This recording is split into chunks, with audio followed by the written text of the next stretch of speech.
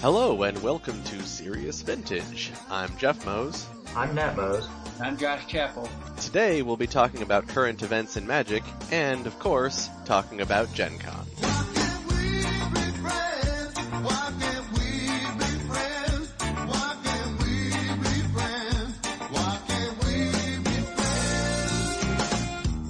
Hi, we haven't podcasted in a long time. How long has it been? It's been 6 months? I was thinking it was March, but I really didn't go back and look. Yeah, I moved in April, and this is the first time podcasting from this home of mine. Okay. I think that's right, because I think sounds about right. We last podcasted in March, and then previously was in, November. Well, things have been busy, because all three of us have moved in that time. Right. Yeah. I mean, I think that we could probably guarantee a podcast weekly if we were all independently wealthy. That would be great. We should get a Kickstarter. We could promise potato salad. I hear that works. Yeah, in Columbus, no less. Yeah, right. Yay, Columbus. Good job. So we haven't podcasted for a while. I think it's good to be back. I always like talking to you guys. How nice to see you again. Yeah. So we did have a couple interesting things go on in Vintage. I think the first thing we want to talk about is let's talk about the change to the standard rotation and how that will impact Vintage. From what I gather, the basic idea is that they're cutting core sets out entirely. Which is a big change, in my opinion. I think so too, because I think a lot of us grew up on core sets. Yeah, that's sort of what I anchor around in Magic. Right. And yeah, even though core sets are we all joke about getting core set packs and stuff like that, it does bring a couple of interesting cards into format. I mean, we got Young Pyromancer and stuff. I mean, the best cards of all time are from core set. That's true. That's true. No, that's absolutely true. It's a shame that that's going away. Other people have had concerns about how is Wizards going to attract new players when they have to jump into advanced level sets rather than, core sets which are a little bit more basic. I mean, obviously Magic's still incredibly complex, but I think that makes a difference. And so what's the change that they're making to the set rotation? So instead of having core set, they're going to have 4 quote-unquote advanced level sets per year, and they'll be divided into 2 blocks that are going to be 2 sets each. So basically they're replacing the core set with an extra block set. The implication for Vintage there is that potentially we could see more new cards per year just because we're looking at more advanced level cards per year. Yeah, I think that makes sense. At the same time, sometimes the things that were interesting about core sets were sort of simplistic elements that were efficient and just worked well. Right. Like, things don't have to get super complicated to be good. Yeah, no, absolutely. And I think that's part of the thing is that I'm not sure that Vintage actually will see any more new cards per year than it has been. Like I said, we have gotten good cards out of core sets, including Young Pyromancer and some other ones. I know Matt Hazard was looking around at Gen Con because there's a 1-drop blue sorcery. Vapor Snare, he was psyched. Yeah, Vapor Snare. Yeah. He was trying to get one, which of course is funny because it's like a common. Like you could go around and you can give somebody a time for that and they'd be fine. Wait, what is Vapor Snare? It bounces a permanent. 1 blue sorcery, bounce a permanent. He wanted it for a sideboard card because it's pretty efficient. Wow, does it really bounce a permanent? No, it's not. Sorry, it's not bounce a permanent. I think it's bounce a non-land permanent. Okay, all right, that makes sense. And that seems reasonable. I mean, that's a pretty straight up Chain of Vapor replacement if it's instant. Well, it's a pretty straight up boomerang replacement too. Boomerang gets lands. He was looking for that, and I think that's what core sets give us. Is a lot of times they give us that sort of efficient, this is what I need to do sort of effect. Like, if you're looking for this only text on this card is what you want it to do. Like, the core set will give it to you, and it will be 1 mana cheaper because that's all it does. One of the things that people get really excited about as far as the new sets is that most of the time when you have a new set, it's going to have like a new keyword mechanic. Sure. And the fact that core sets don't have those means that it's sort of... Yeah, that's true. I'm assuming people are looking at it as sort of a boring design space. That's fair. So... I don't know. I mean, some of the new, keywords and interactions are just so obnoxious. I agree entirely. I mean, obviously they're sort of grasping at straws as far as what they can do that's new. Didn't we go through and retemplate every new keyword as kicker or cycling or something? Yeah, I think everything is kicker. The theory was that you could retemplate everything as kicker in some form. Yeah. But yeah, I mean, I get that too. I mean, looking from a Vintage perspective, how many keywords are actually relevant in Vintage at all? I mean, only Storm. Yeah, well, I mean, you look at the transform cards, and there's one that's relevant, and I guess Huntmaster of the Fells. I was going to call you out on it if you didn't mention it. Yeah, well, Really? so there's one that's relevant, and that's Delver. Huntmaster gets played as like a one-of in those humans decks sometimes. Right. Even going back as far as Morph, and Morph is going to be in the new Khans of Tarkir set, there really isn't a lot of call for Morph in Vintage. Like, there's one card that I can think of that gets regular play, or semi-regular play, and that's Void Mage Prodigy. And I've never seen it morph. I played him as a morph once, sort Because of you as needed a joke. 2/2? Yeah, because I Oh. needed it. I needed the 2/2, and I was just like, playing a morph. Guess Yeah. what that is? Right. And I mean, I guess I played Exalted Angel at the last Berea tournament, but I didn't morph it, so So yeah, in general, could be more cards, but at the same time, I think that we're losing some design space as far as simplicity. So it'll be interesting to see how they take it. Yeah. Well, I mean, I think probably they'll just put the simpler cards into the advanced level sets. Yeah. And, Yeah. They'll have to. Seems like it. And I mean, we'll still have all of the supplementary products like the Commander sets and Plague Chase and whatever all the other ones are. That's true.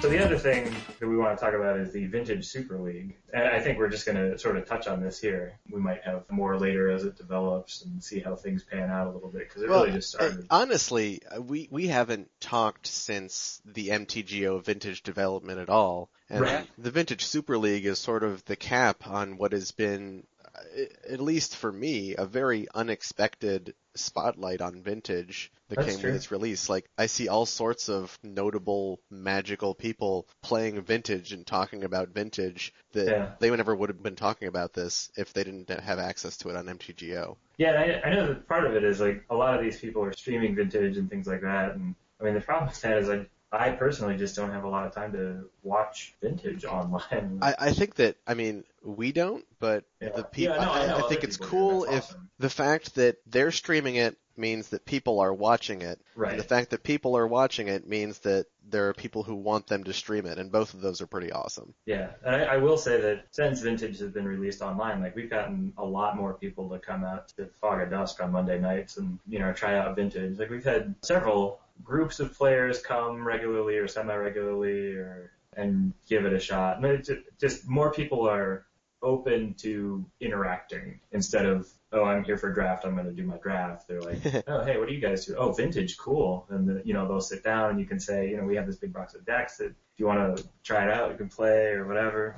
Yeah, I mean, people often say that the biggest barrier of people getting interested in Vintage is that dismissal because it's a turn one format. Right. And with tons of video evidence around that that's not the case, I think that can only do good things for us. Right. And we had, so last week, for example, there was a kid who was probably 13 or so. I'm not very good with ages like that. But anyway, he sat down and his dad was there and the kid was playing against me and his dad leaned over and he said, so is it fast? And his son was like, no, not really. And I mean, we were easily on turn 5 or 6 of the game because we were both playing sort of blue control decks. And I don't think we played any games that were so lopsided that it was unfun, really. I don't know. But, I hope that people continue to play. And like I said, I think a lot of that comes from people seeing it on MTGO or playing it on MTGO and wanting to try and get into it. I think the problem maybe you run into with it not being as interactive as people think is like, you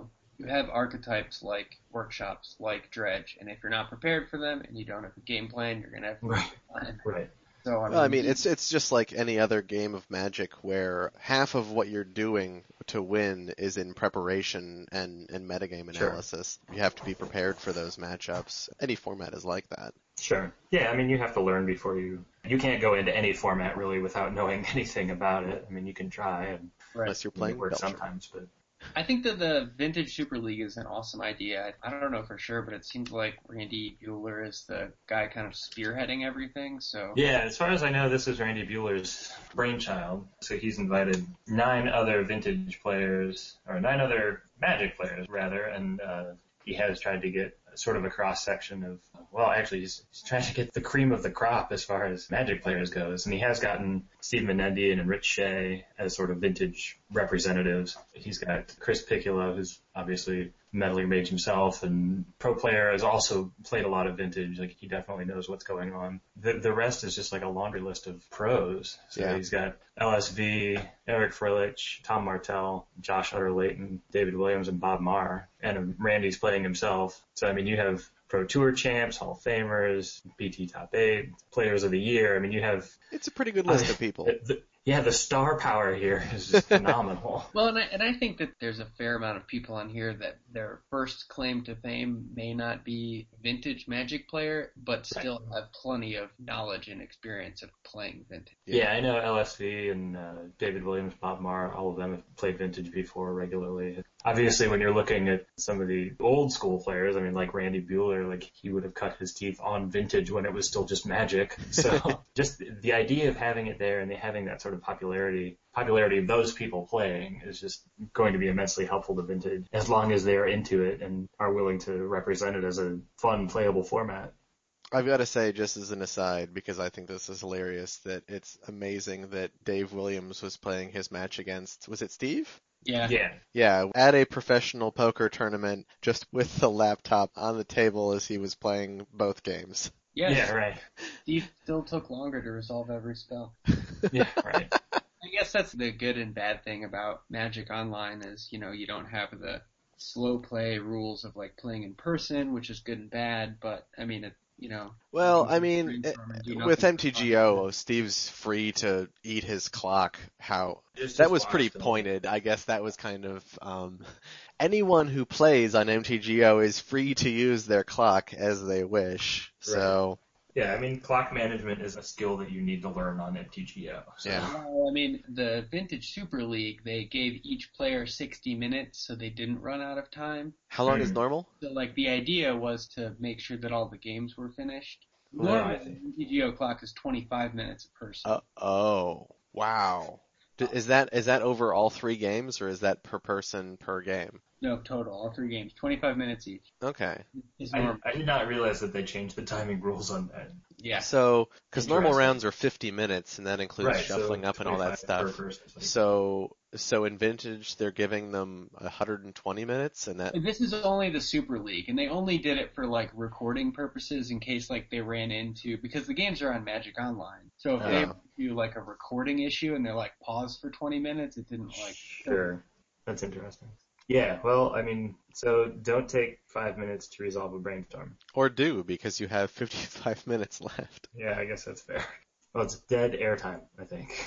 The other thing that's good about this is that we get the brains of these people working on Vintage and being able to talk through some of the plays they make. I know that we were talking earlier about Rich Shea being one of the most technically correct players that we watch, and having him, play a game, talk about what's going on, that sort of thing, observe games and talk about what's going on. I mean, that's just immensely helpful for people. Like, it's an excellent tool. And I think the one thing, the area currently where the Vintage League lacks is you can't see either player's hand. Right. Which is a kind of a logistical issue, and they did mention that they have some ideas on how to solve that going forward. Right. And going forward, you may have the people commenting on the games, and you may be able to see both players' hands, which will make plays make a lot more sense. Yeah. Sure. It doesn't seem like you can make any judgments about whether a play is correct or not without knowing the information that they have on what their next play is going to be. Right. Yeah. Well, and I mean, I don't know, and from the other side of you, it's also kind of sweet to see someone play and like try and guess what's in their hand. Yeah. Right. So I don't know. Overall, I think it's awesome because people are putting in this time and effort just to have a good time and play things. So sure. That's right. Do they get to change decks at all, or are they locked in? I've only listened to the intro stream, and I'm pretty sure that Randy Buehler set it up so that you could change decks every 2 weeks.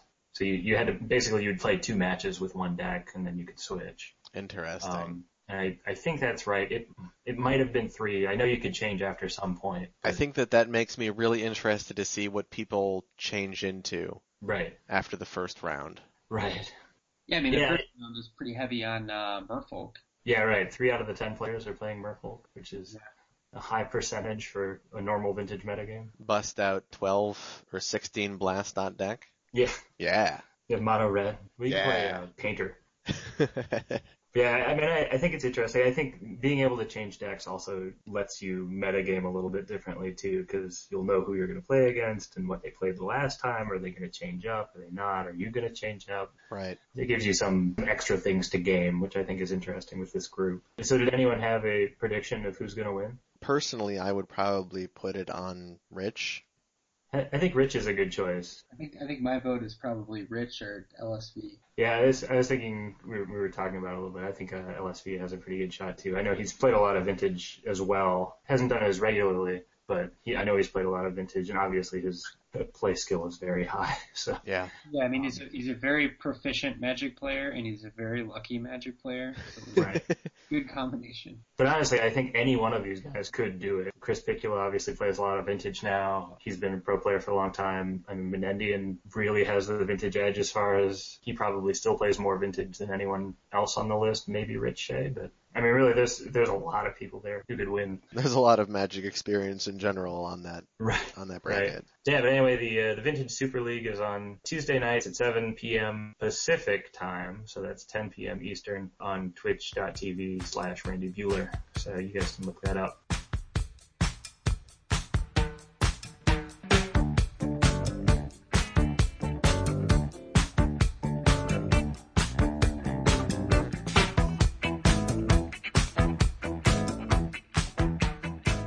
Move on, we can just talk about Gen Con now, right? I think we can.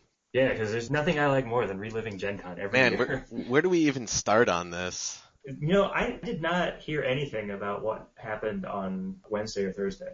Did anything happen? I'm gonna try and remember what happened. At Wednesday I was at work. Right. Me too. Yeah, I think that on Wednesday and Thursday we just sort of ate things and demoed like games. You found on the street or what? Yeah. We just sort of ate things that we found on the street, walked around a decent a bit, and at least on Thursday I think the entire day was consumed by cruising the event hall, which was a lot bigger this year. Yeah, the event hall was huge this year. Yeah, I think that we spent almost all day there on Thursday and still got only through about half to 2/3 of it. Yeah, I don't think I saw the whole event hall. I think I saw about half. Yeah. I flew in on Thursday and took a ride straight to the event hall, and that's where I met up with some people and played some games, and it was sweet.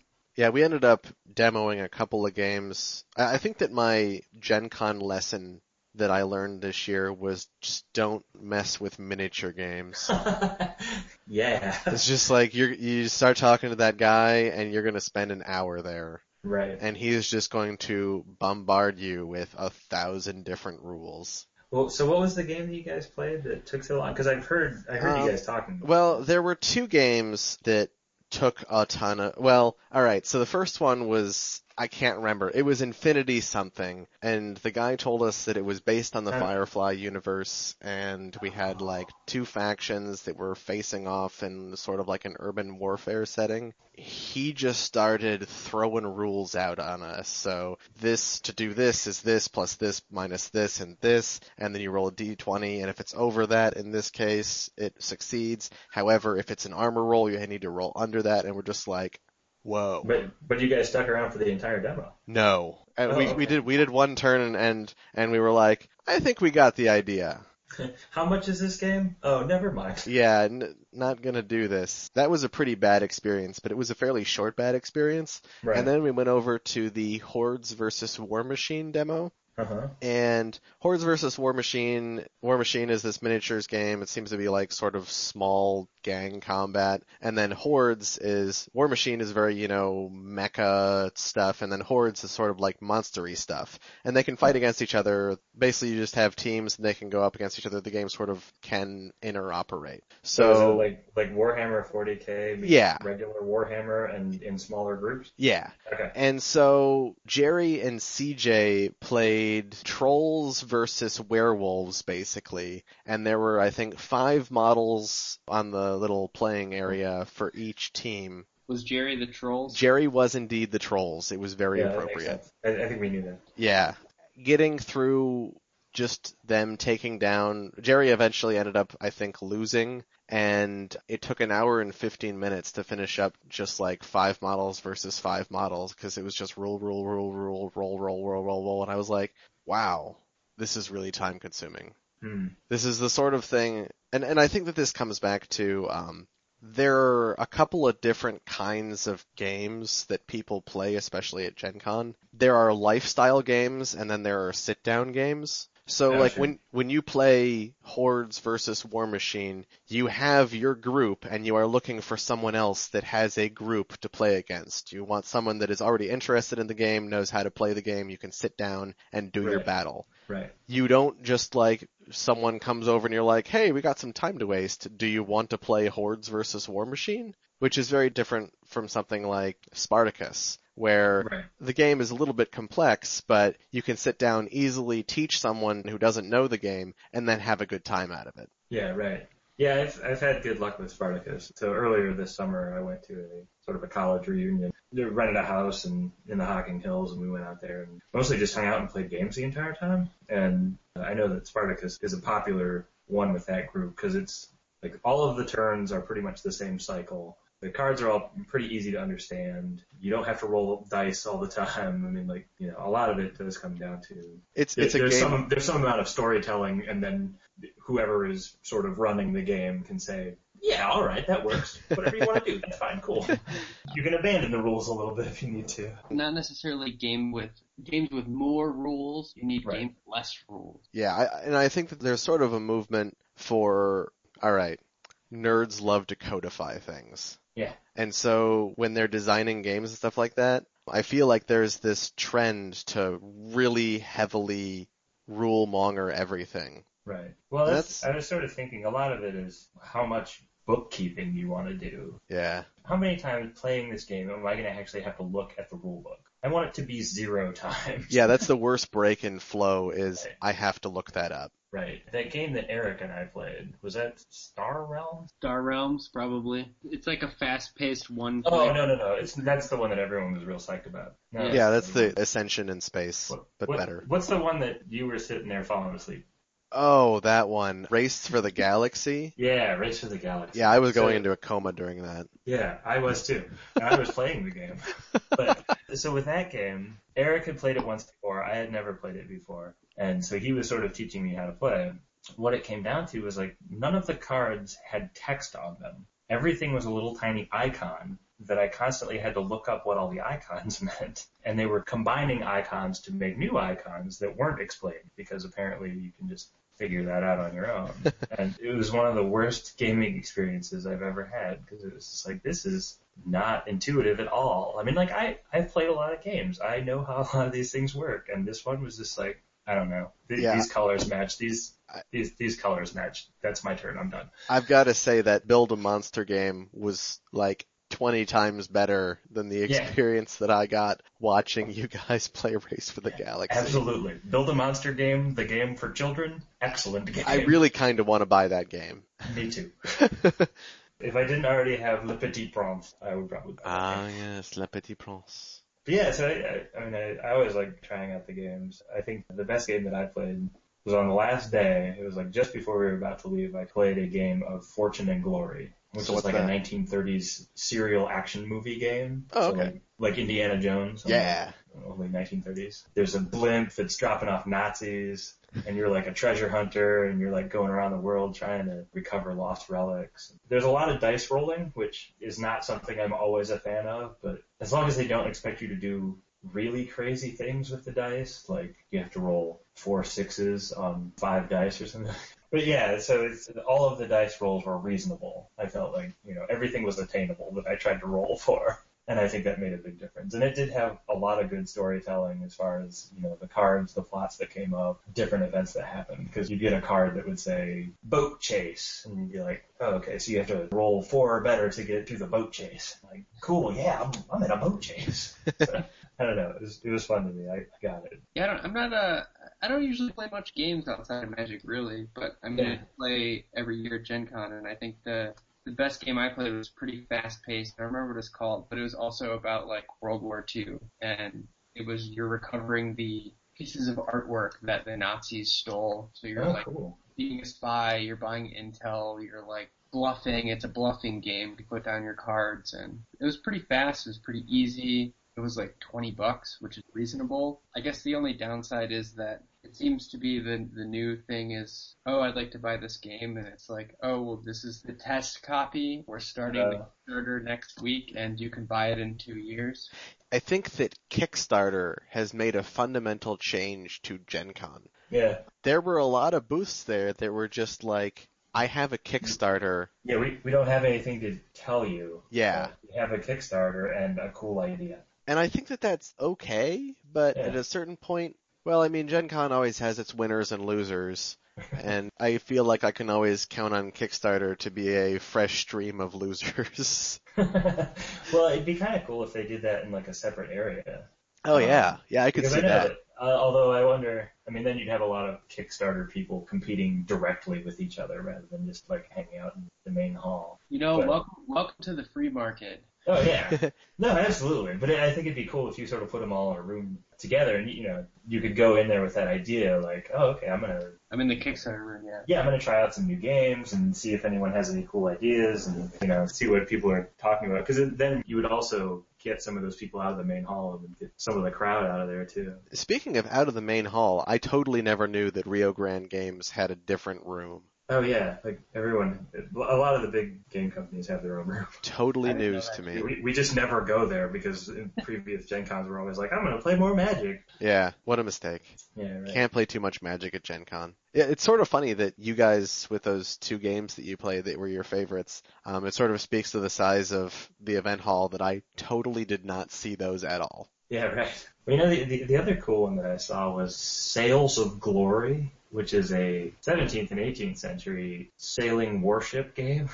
You actually had the little models, so when you were talking about the miniature games, I was thinking, oh, this actually went pretty fast. But, you know, you have a big map that has a wind gauge on it, so you know where the wind is coming from, and you're moving your ship around according to the wind, and you have maneuver cards that you actually have to plot cards in advance because, you know, you're an old warship, so it's not like you can turn on a dime. But that was actually, I watched a battle of that. There was one ship against one ship, and I guess that's not uncommon for it. I think you could also do multiple ships. Uh-huh. But it was pretty interesting, and it went pretty quickly, and the 2 guys who were playing were pretty into it. And the ships were maneuvering well enough that you could, you know, try and cut someone off or, you know, come across behind them and fire shots into their stern and stuff like that. And it was actually pretty interesting. I mean, they seemed to cover a lot of the tactics that you'd actually have to consider when you were back in those days.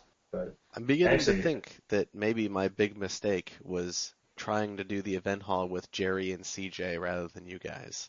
I mean, I was by myself and I wasn't doing it with anyone. It's a lot easier to just, you know, stop and watch if something's... Yeah, I guess that's true. Something's going on. Like, I stopped and watched a Spartacus game because I could see that they were coming up on the arena phase. And I was like, I'm just going to watch the arena phase. We were hoping... And so I watched a guy get beheaded. We were hoping that they would have Spartacus promos to give out to people who demoed. The 3 of us sat down at the demo table, and the woman was like, I remember demoing for you guys last year. And we were like...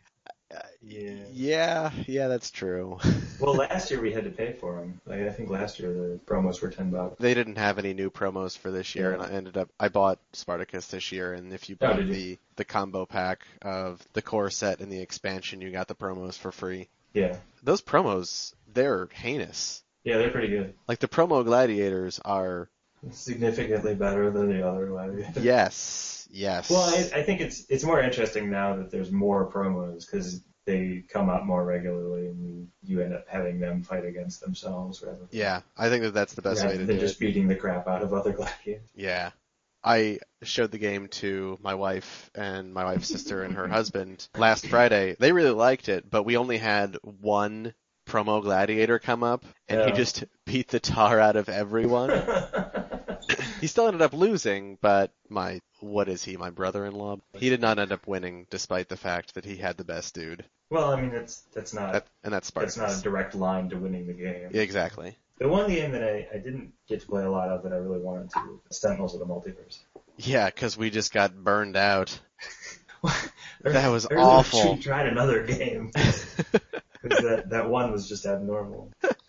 I don't know how you could do the moon base. I guess that you could do the moon base, Mars base, without Absolute Zero doing absolute nothing. I I think I'm All right, so you should probably explain what Sentinels of the Multiverse is. Yeah, you Okay. were speaking a different language. Sorry. Well, so Sentinels of the Multiverse is a cooperative superhero game. All of the players take on the characters of superheroes, and all the superheroes have a deck that's specifically for them. The way that works is all of the superheroes are different. Like, all of them have a different feel when you play their deck. So there's one called Tachyon. She's sort of like the Flash. So her deck sort of mills itself, puts itself into the graveyard. You draw a bunch of cards, and then you have, sort of a big attack at the end. And then there's Bunker, who is, I guess, sort of like Iron Man. And so he has to build up, to power up his suit during the game. So he actually has different modes that he goes into. So he has recharge mode and upgrade mode, and then turret mode, which is where you can,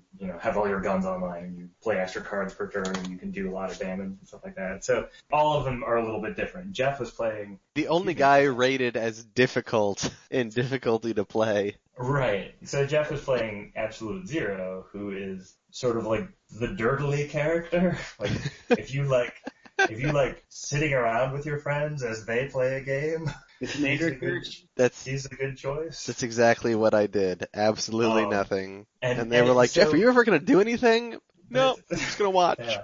So Absolute Zero in a larger game is actually useful because he can soak up a lot of damage. He'll just sort of sit there and take damage, and he can heal himself. As long as he finds the right equipment to do so. Right, like he can eat a bunch of damage and be fine. It took me 20 turns to do. Right. And other than that, like, he's not a very offensive character. Like, he doesn't deal damage. Yeah. And basically what we found, we were fighting a bad guy on a Mars base, and the Mars base seemed to be in constant catastrophic failure to the point where we were constantly catching fire or being asphyxiated or something that was killing us. Yeah, there were definitely multiple meteor storms going on.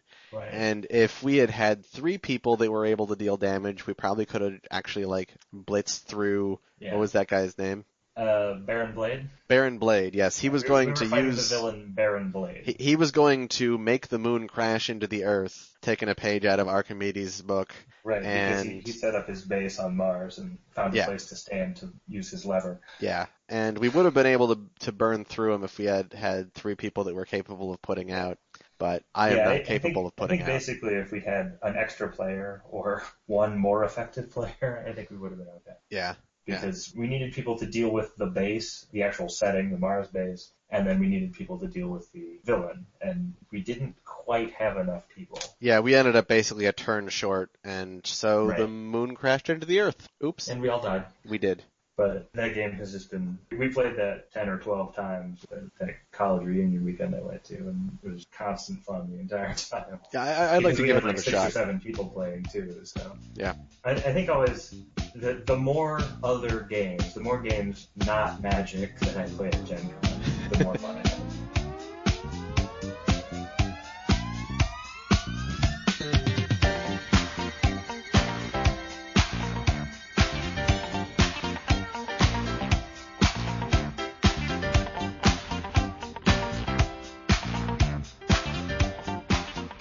Oh, do we want to talk about Magic? Yeah, sure. All right. There was only one scheduled event going into this that was on Friday, and that was Vintage for, I don't even remember what the prize was. I think it was a From the Vault 20. Oh yeah, there was second place was From the Vault 20. Sam won that. Yeah, the first place was I think From the Vault 20, From the Vault Realms, and From the Vault Exile. I think it was definitely like entry into the Gen Con champs. I don't know what else. Yeah. Well, I know I think you got at least 2 other From the Vaults. I don't remember what. Yeah, you got 3 From the Vaults. I don't remember the exact specific ones, and then entry into the champs. Overall, I think that people were not entirely psyched on the reward there, but well, I mean, the reward is cool. I think you get the feeling that most of the people playing Vintage at Gen Con are there to play Vintage. Exactly. The prize really doesn't matter because obviously we continue to play even though they keep giving us packs of core set. Well, I did not enter the event. Well, that's fine. There was a pack of dudes that were just rallying people to do vintage win-a-box That's true. all day, all night. And they actually got a couple of them firing. Right. In past times, because a lot of people had complained during the vintage event that there was no other vintage going on, that they scheduled 2 more events on Saturday and Sunday. Saturday, Right. which I would rather play it in the Saturday event than the Friday event, they were doing a vintage for a foil uncut uncommon sheet from Modern Masters, which seems pretty Right. cool. Right, and second place was foil uncut commons from Modern Masters. Yeah, yeah.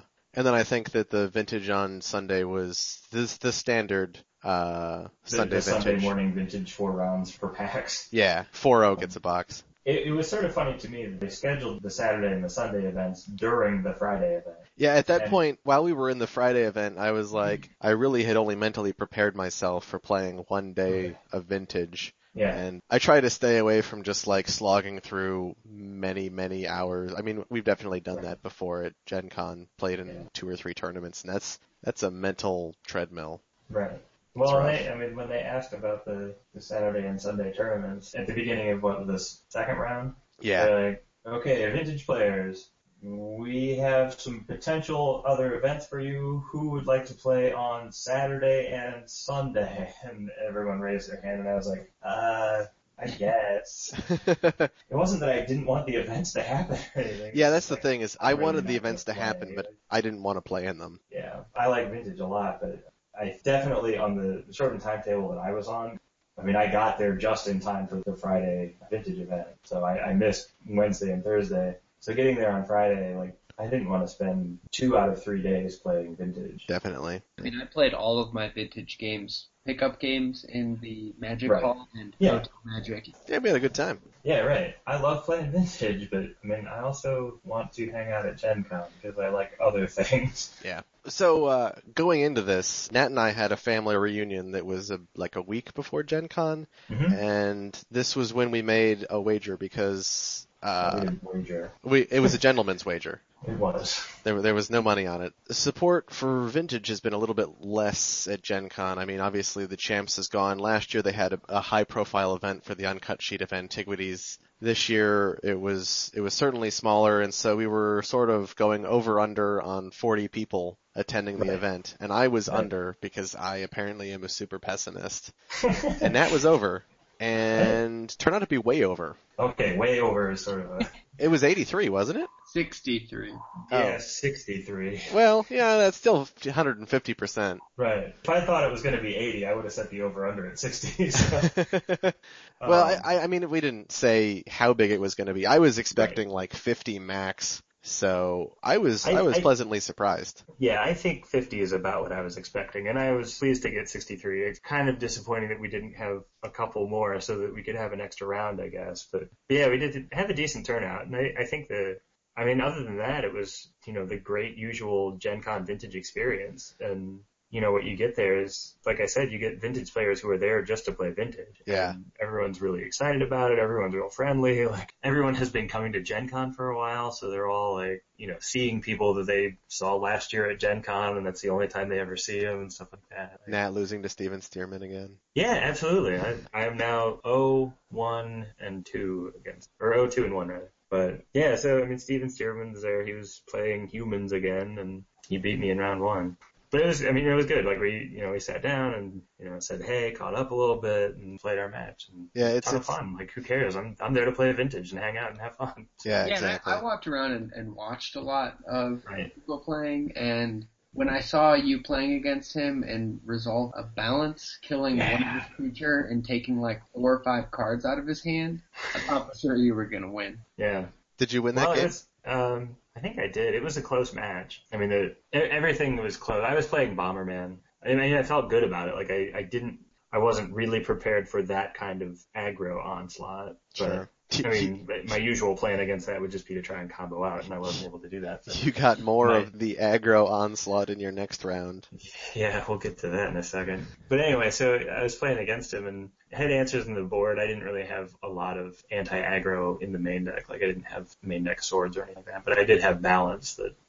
That's always a good, reliable go-to card for against aggro. It did work against him. it was close in the first 2 games that we played. You know, in the first game, if it had gone a little bit differently, I think I would have won. Second game I did win because I was able to combo, and game 3 was similar to game 1. Like it really could have just gone either way, just depending on what I was drawing or not. So it was close, but yeah, Them's the breaks. Humans keeps winning against me. Yeah, that deck is real. I think good. that a lot of people are quick to dismiss it, but Synergistic Dude Sweats is legit. I like that as the name for it. Synergistic Dude Sweats? Yeah, it's tricky because I think part of it is that, you know, you can't counter anything because they have Cavern of Souls. Like, I was boarding out Force of Will because what am I going to do with it? Yeah, Like, that card that's is a just house. disadvantage. I mean, like, at least if I play Mana Drain, I can maybe get some mana back. Mm-hmm. It's tough to combat, and you do have to fight against it pretty quickly. Like, he can put a sizable force on the board, and other things have variable utility. I mean, some things are good. I mean, Thalia is always going to be good. And Yeah, some of the other cards are a little iffy, but it gets there for it sure. gets there, exactly. So what did you play in round 1, Jeff? Yeah, I sat down with my opponent, and he actually lives in Akron with a couple of his friends. Hopefully we'll see them around, because they seem very motivated to play Vintage.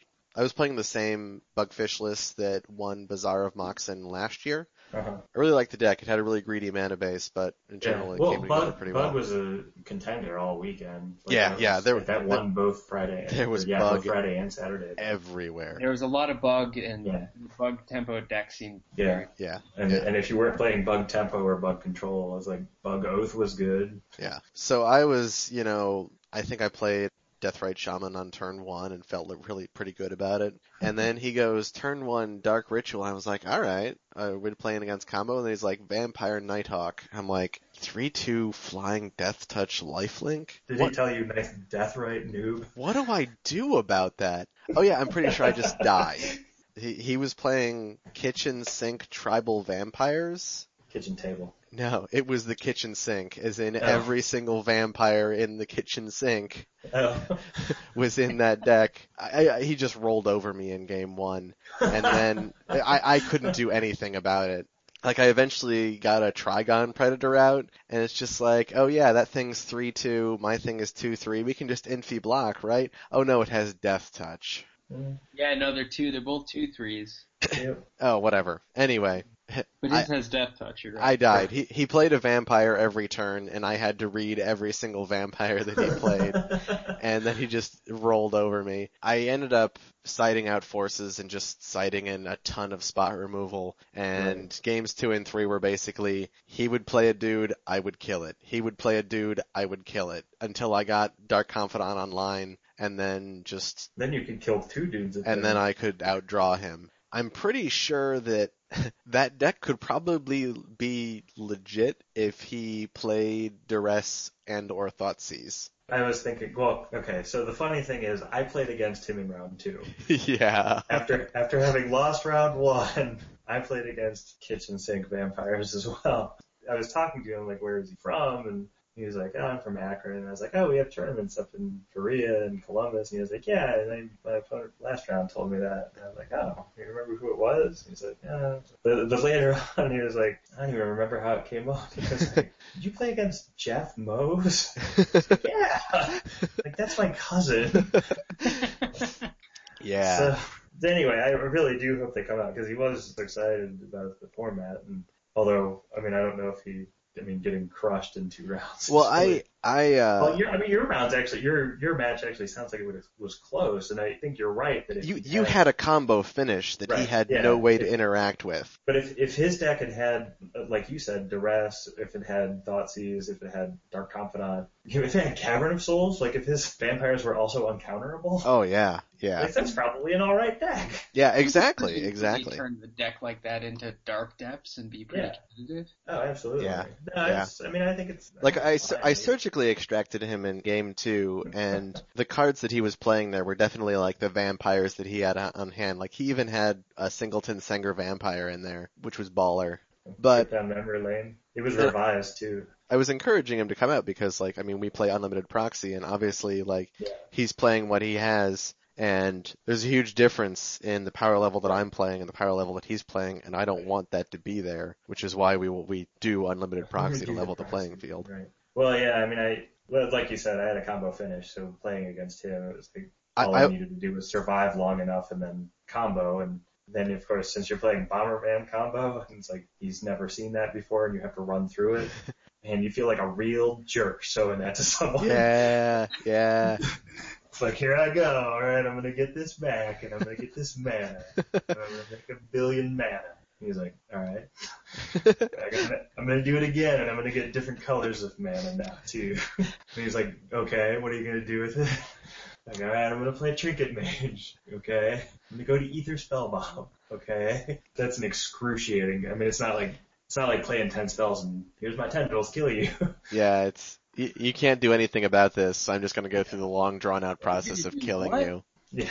But yeah, so my games against him were mostly like stay alive and then combo. Yeah. I did not sideboard against him because I felt it would be unsporting.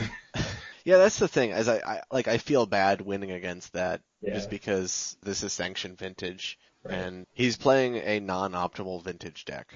Right. And Well, that's he's not playing a vintage deck. right. At the same time, we had a lot of fun with our games, and he seemed very psyched to kill me in the first game because he said that he was not expecting to win a game in this tournament. And he wins game one, match one, game one. Yeah.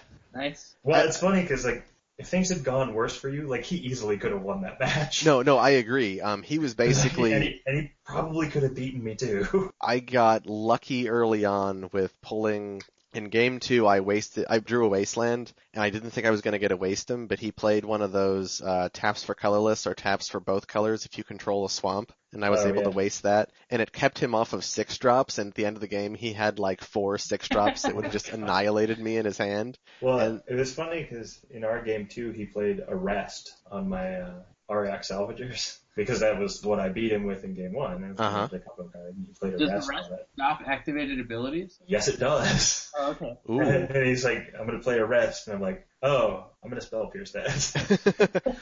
Like, because I have to. Yeah. I didn't know if that arrest was like a can't attack, can't block. Well, it's also that. So. Yeah. Yeah. But yeah, it was an interesting match. I really hope we see more of him and more people like him. Yeah. I find that the hardest part of that is like actually getting to those people. Like casual groups, they're impossible to communicate with unless they start looking for you. Yeah. Which makes sense. Craigslist. Yep, it's worked before. So in my round 3, I played against Bugfish. It ended up being the winner from Saturday's tournament, which I thought was interesting. But we had a sort of close game 1, although he pretty much had the upper hand. And then game 2 lasted probably 40 minutes. Geez, stop slow playing that. No, it was not me. Like, we were going back and forth. I think about 20 minutes into the game, I think I may have had the opportunity to try and put him away, but I wasn't aggressive enough. And then I think about 10 minutes later, he had the opportunity to put me away, but I was able to get out of it. Another 10 minutes, and I was finally able to win. It was a grueling match, and we started game 3 pretty much in turns. I should have mulliganed harder in game 3 because I'm the only one who can win that. I mean, I think I'm the only one who can win a game in 5 turns between those two decks. The bug deck takes forever. Yeah, like I needed to try and find my combo, and I didn't. I mean, I kept a hand that I knew was going to draw the game basically, and so he drew, and he asked for the concession, and I was like, yeah, that's fine, you got it. I don't care. The 40-minute game 2 really took it out of me. It's just like I'm gonna go hang out. So. Yeah. Well, we started at 1 o'clock, which was pretty awesome as far as like I stayed up until 4 a.m. the previous night, so I actually got some sleep. Right. You got some sleep? Actually, no, I didn't, because I think I ended up getting up at 8 o'clock the following day. Yeah, I think you and I both went to breakfast at like 8 in the morning. Yeah, so I didn't actually get some sleep, but I had some time in the morning. But that means that as very quickly in the afternoon vintage event, you start approaching in on, so do I want to win or do I want to eat? Right. Well, we know where this group lies on that. Yeah, that's a tough question to answer. Well, it's funny because I kept mentioning like that every time you play a good deck, like an actual deck, like a deck that you didn't design, it's like you end up doing well with it and you keep playing. Yeah, and it is such a shame. I ended up going, I think, 3-2 drop. Oh, did you? Because I lost against Sam, and then I lost against something that I can't even remember. Things were going pretty well, and none of my matches were blowouts, but at the same time, in round 4 and 5, it's like, Oh, this is really going to be bad if I end up going like losing in the last round, missing dinner, and then being Right. just sad face frown. Yeah, that's So the thing. Is like missing dinner at Gen Con is tragic. yeah, It's it's real like bad. everyone goes to dinner together, and if you miss it, like you're on your own. Good Yeah. luck. Have fun at Noodles and Company. Oh, Yeah, right. It's like I've made that play. It's terrible. yeah, it's Yeah, real I don't bad. know. When Caffrey was in town, I joined him on a walk for food, and it was like 3:45 in the morning. Yeah. I had one option. That's It was Steak and Shake. Shake and shake. Yeah. Yeah. So I mean, I definitely understand the dilemma of do I want to win or go eat. Well, I know that Sam was playing until what, 11? So Sam Carlo made top 8 and ended up facing J.R. Goldman Bergstein in the first round. He pretty much crushed J.R. JR won the first game. Oh, did he? Yeah. Because Yeah. I thought when he came to dinner, he was pretty down on having been blown out. I'm going to take Okay. total credit for JR's success because we played Did you convince him to play an actual deck? 10 games the night before, which is why I was up until 4 a.m. He had that deck Faden Control Slaver deck that's been popular recently, and I expected that deck to be really popular on Friday, which is one of the reasons why I was playing Bug, because I felt that Bug had a really good matchup against it. Sure. And I think I beat him. We eventually stopped when he finally won a game, which Oh. was like the 10th game. Yeah. And so we went back to the hotel room and he's like, alright, I can't play that. We gotta build me a real deck. Jeff, do you have any lava darts? I was like, no. He's like, No, I can't play. stop that. I can't play Landstill without lava darts. He eventually ended up playing Landstill without lava darts, and he top 8'd. So Yeah, we built the land still with mostly your cards, some of my cards, and at 3 in the morning the night before the event. yeah, worked out great. Right. But, I mean, to his defense, I mean, I think JR has a lot of experience playing land still. So Oh yeah, Yeah, JR is an excellent control player. I Yeah, think that it's a Landstill natural was thing. definitely the better choice for him. He definitely audibled into the right deck. Yeah. So Sam beat JR Yep. and then rolled through top 4 and then into the finals and lost to Bug. And Sam was playing the 4-color Delver list pretty much. Yeah. He was, yeah, with gushes. And Yeah, I've played around with that list a while ago. It didn't have young pyromancers in it, and I know Sam's list did. But I mean, it's a good list. He obviously could have won. I mean, he could have won, I think, but it's tricky. I mean, Bug is really dominant right now. It has good answers to a lot of the threats that are being played. yeah, I mean, in playing against Bug, you can't stumble at all. 'Cause Right. they're varied. This was the Yeah. first tournament that I had played Abrupt Decay in. I had never played it. Well, I guess I played It's it neat, right? in that previous tournament. This is the first deck that I've played that has played Abrupt Decay, and that card feels so good. When you have it in Yeah. your hand, there are just so many threats you don't even need to worry about. It's Right. like, oh, Oath? Yeah, gone. Well, Time Vault? I realize Gone. I've been playing. What have I been? Oh, we have Kevin Crone's 4-color control list from last year's champs in the box of proxies. So I play that every once in a while. It's got an Abrupt Decay in it. It's a card that I tutor for surprisingly often Yeah, because if I think that my opponent is going to go for Time Vault, it's like I'm just going to hold this Abrupt Decay in my hand. which is why He Misdirection can is do whatever coming he back. wants.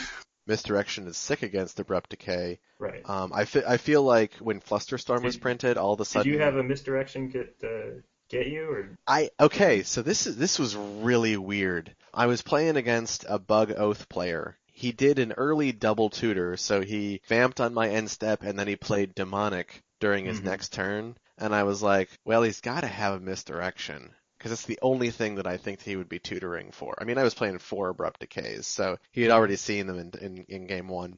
And we went back and forth a little bit. We were playing a lot of Magic, and he got down to 2 cards in hand, and then he played Time Vault. Nice. And I was Good. like, I like it. okay. And I Abrupt Decayed the Time Vault, and it died. And then a couple of turns later, I was obviously in the lead because he was not doing very much, and I won. And he had the Misdirection in his hand the entire time, He just didn't wait. but he didn't wait for a card to pitch to it, Oh. which that seems like, yeah, that was not right. It's not having the misdirection. Yeah. If you're going to get the Misdirection, you gotta wait until you can use the Well, Misdirection. Do you know that he tutored for the Misdirection? I do, because we talked about it. Oh, okay, yeah. And I think that he just got cold feet and he thought that if he didn't play that then, he wasn't in the game, but even playing that, he still wasn't in the game. Yeah, you got over eager. Yeah, that's funny. I feel Yeah, like 'cause, when I haven't run into. I mean, I know Misdirection is being played more. I just haven't run into it really. yeah, when Flusterstorm was printed, every Misdirection turned into a Flusterstorm, and now all of a sudden, with Abrupt Decay everywhere, Misdirections are Misdirection coming is back. back. Right. This direction is awesome. Well, it's really good, especially against Bug. Like if they're playing Null Rods or anything like that, like you misdirect it to their Null Rod and suddenly all your mana is back online. Or Yeah.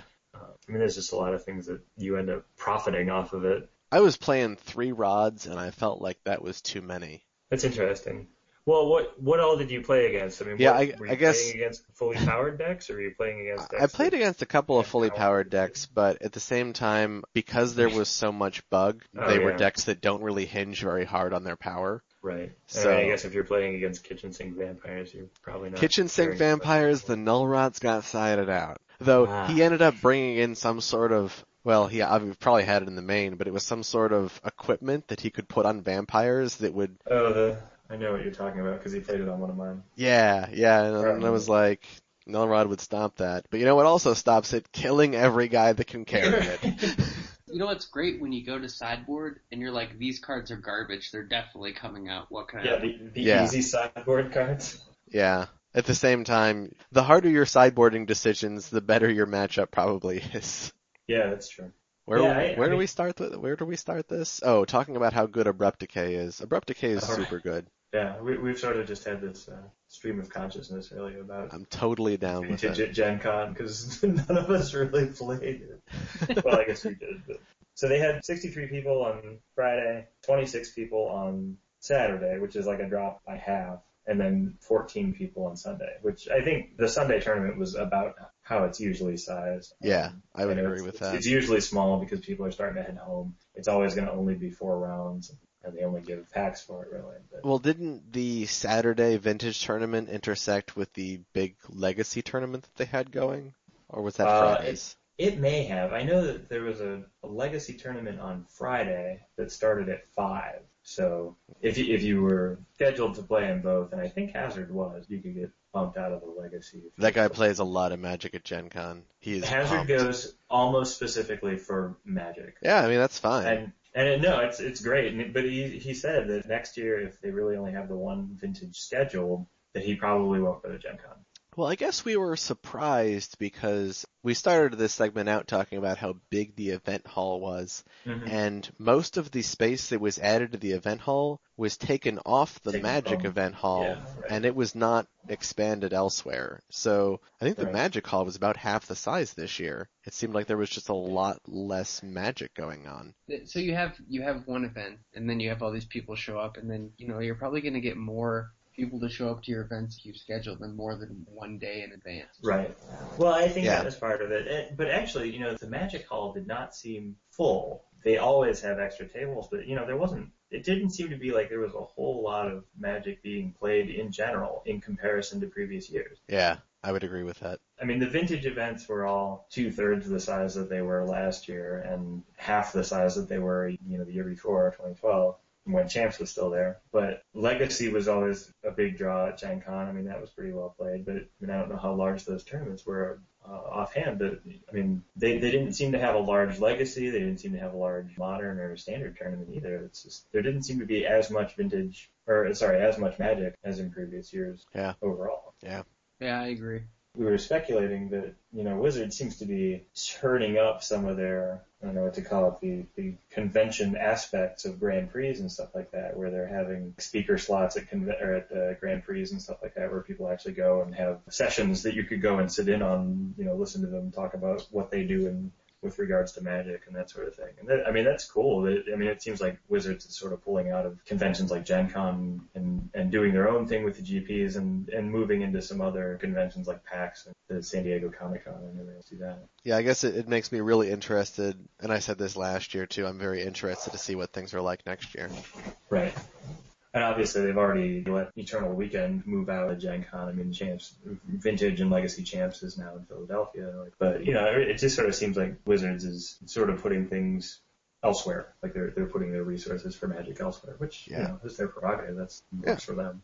Ultimately, it's still their decision on how they market the brand and carry out the tournament scene. Right, yeah.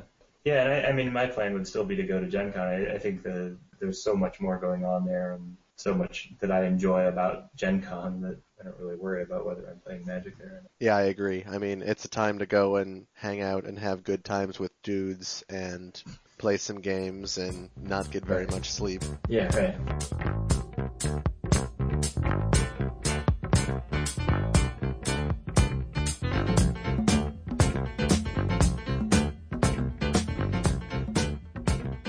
Let's talk about eating things. The only thing I ate was Punch Burger. Really? Yep. Wait, that's not possible. Yep. Really? Yeah, I missed dinner on Saturday. Oh yeah, we went to that Vietnamese place and Jerry went to St. Elmo's. Yeah, and I was playing Vintage with Adrian Reynolds. That's right, and you ended up getting the hot dog at the dance. Yeah. The double hot dog deal. Not a euphemism.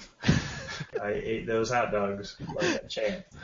I must say the Asian place was quite good.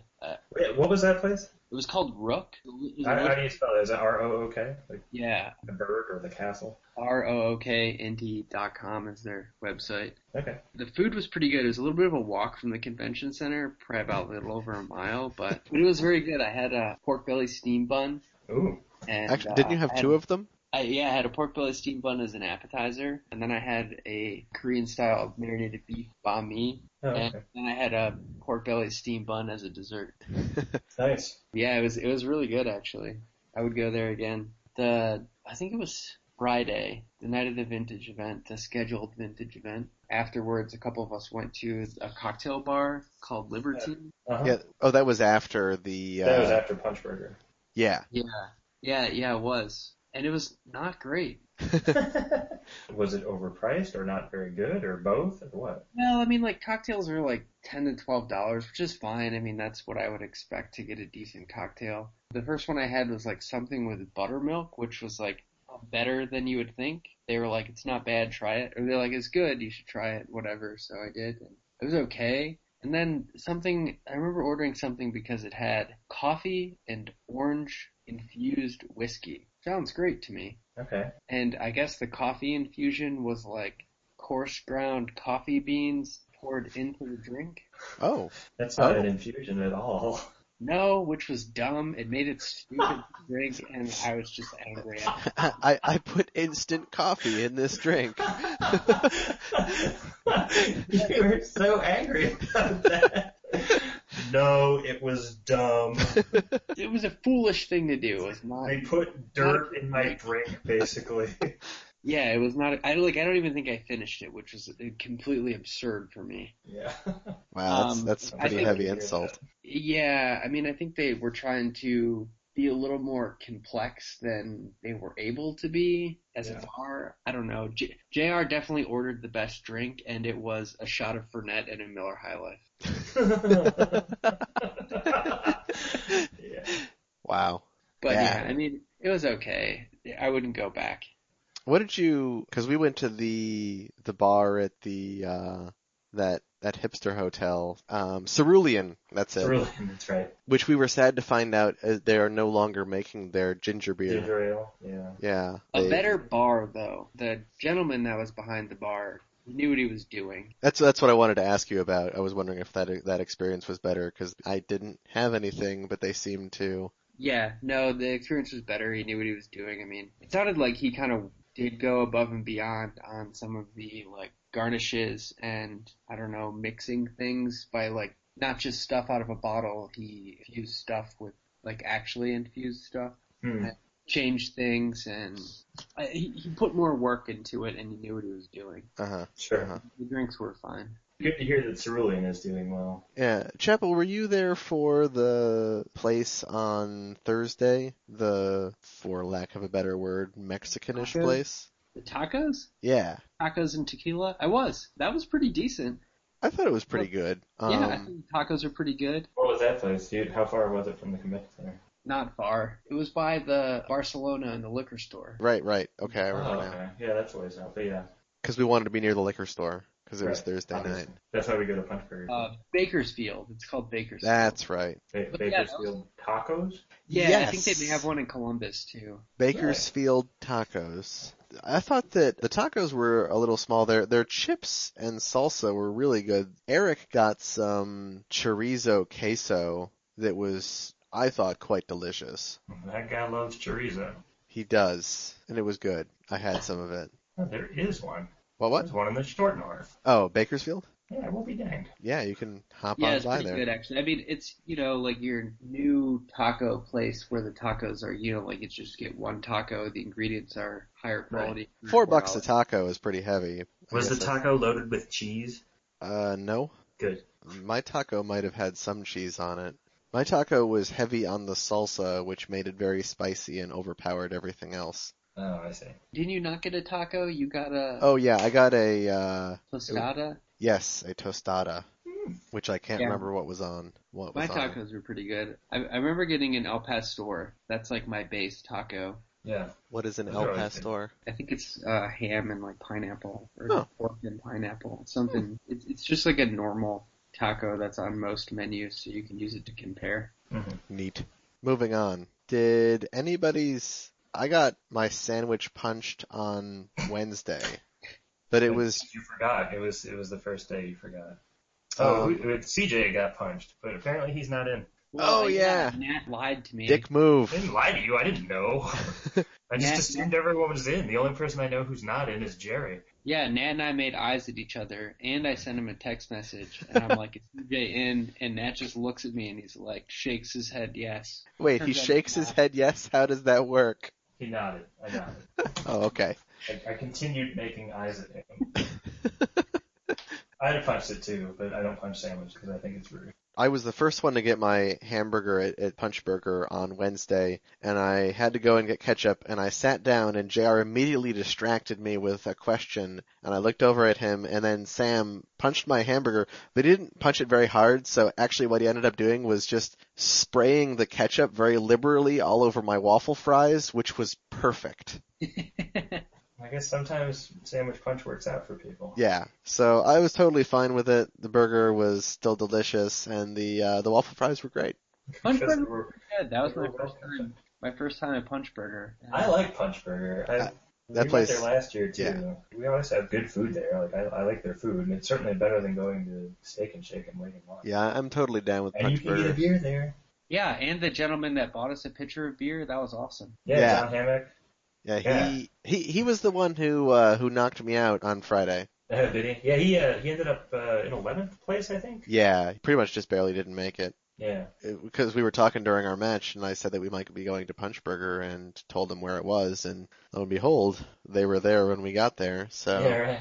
It's the second time that we've run into people there that we've recommended that they go there. yeah, we should start charging Punch Burger for advertising.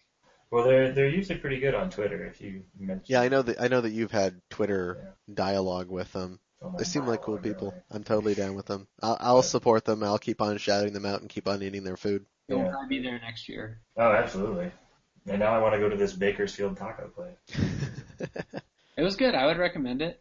Yeah, good. Did you guys go anywhere else? I think that's all the days. I had not been to the Ram before, Oh, yeah. but I don't think that there's a whole lot to... That place is very impressive because some company like sort of basically rents it out every year and decorates all the walls and rewrites a themed menu and stuff. Uh-huh.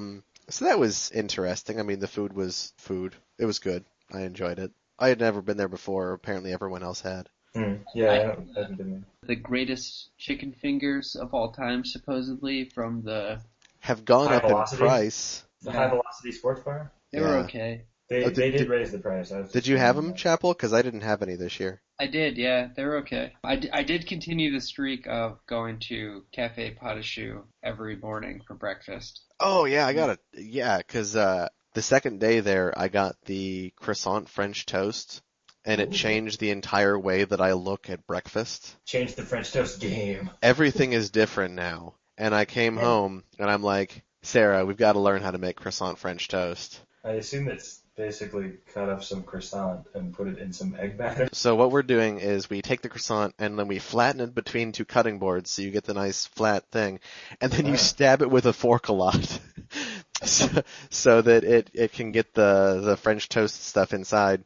And then you just cook it like French toast. And the Right. texture of the croissant really adds a whole new level to the French toast. Because, I mean, when you make it with regular bread, the center's sort of kind of mush. The croissant really makes something happen there, and it's, I mean, it'll kill you, but it's delicious. Right, you're basically cooking butter and more butter. Yeah, it's that, yeah. I mean, what could possibly go wrong? Nothing at all. But they served it with, I think, roasted pecans and a little bit of dusting of powdered sugar. Delicious. Amazing. Changed breakfast forever for me. They also had one of their omelets, and as an option, they had jowl bacon, which just seems like a thicker, a little bit fattier piece of bacon. Everyone was raving about that. It was really good.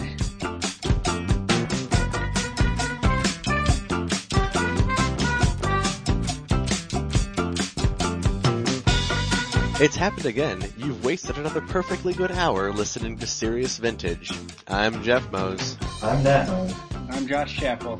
And we hope you'll join us next time for more Serious Vintage. Take a little trip, take a little trip, take a little trip.